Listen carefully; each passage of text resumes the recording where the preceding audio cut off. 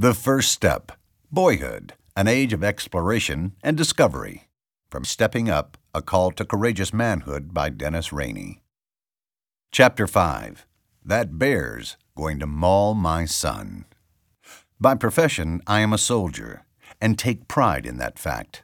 But I am prouder, infinitely prouder, to be a father.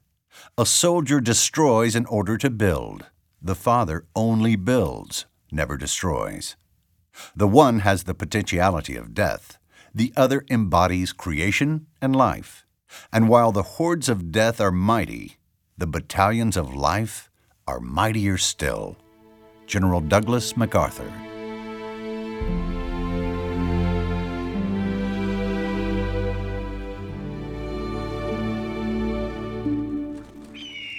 They were high in the Absaroka mountain range of northwestern Wyoming, in an area accessible only by horseback. It was gorgeous country, one of the true remote wilderness areas of America. Pine trees, meadows, lakes, and craggy, towering mountains, plenty of elk and plenty of grizzlies. These two men, father and son, loved to hunt in this area, just the two of them, far from civilization. Ron Lemming Sr. had learned to hunt from his father, and he in turn taught his son, Ron Jr. They returned to this area year after year to bow hunt for elk. Ron Sr. said, "We're very close. These trips mean everything to me." But on these trips, Ron Jr., 37 years old, was the only one who had harvested an elk with an arrow. "My dad has never had the experience of getting a big bull elk with a bow," observed Ron Jr., who had a few trophy elk to his name. "I really wanted him to have that." On previous days, Ron Sr. had missed a couple of opportunities to take a shot when an elk was in range. That morning he prayed, "God, guide my arrow today." Determined to give his father an opportunity to bag an elk, Ron Jr. hid uphill.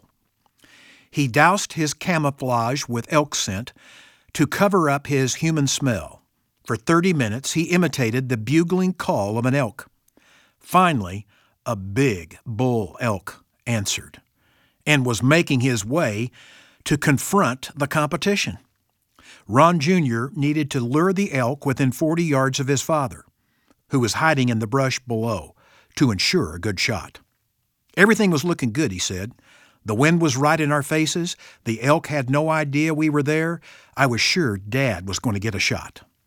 The elk moved closer and closer, and then suddenly bolted into the forest. Puzzled, Ron Jr. stood up and turned around and discovered that something else had been stalking that elk, a 500-pound grizzly bear. Perhaps mistaking Ron Jr. for the elk it had been following, the beast attacked. Ron Sr. heard his son yell and looked up to see the giant grizzly giving chase. He recalled later, "The only thing that went through my head was that bear is going to maul my son."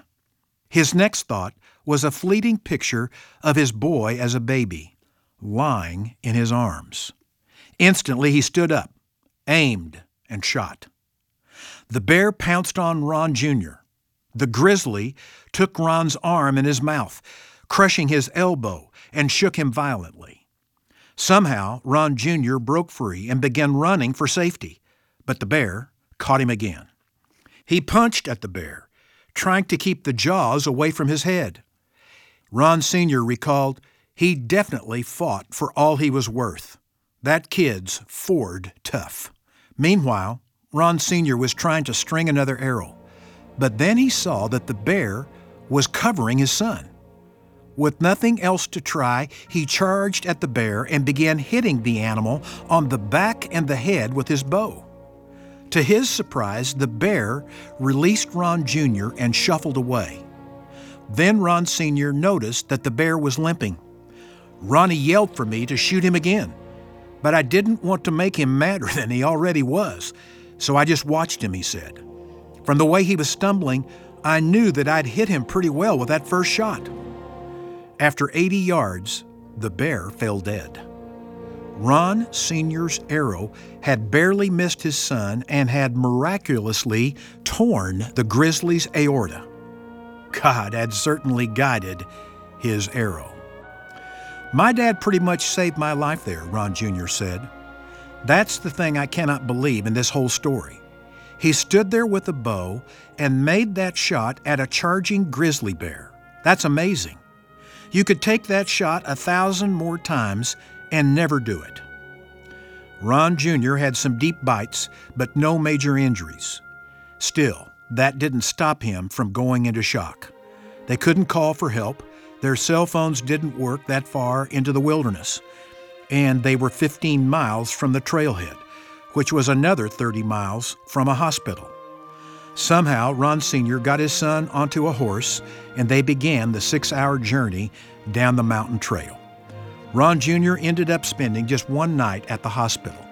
He was a fortunate man to be in the jaws of a bear and escape with so few injuries. Ironically, at one point during their long pack horse trip out, the two men heard another bugling elk. Ron Jr. urged his father to go shoot it. He still wanted to help his dad bag an elk. Naturally, Ron Sr. would have none of it. "I probably couldn't hit it anyway," he remarked. But Ron Jr. said with a chuckle, "If I got off the horse and made it chase me, I'll bet you could hit him." I've bow hunted for elk in the rugged mountains of Montana and often wondered what I would do if I were to encounter a grizzly. In that situation, I would hope that I would charge at him with the same determination as Ron Sr. Most of us, thankfully, have never faced a threat quite as powerful as a grizzly bear.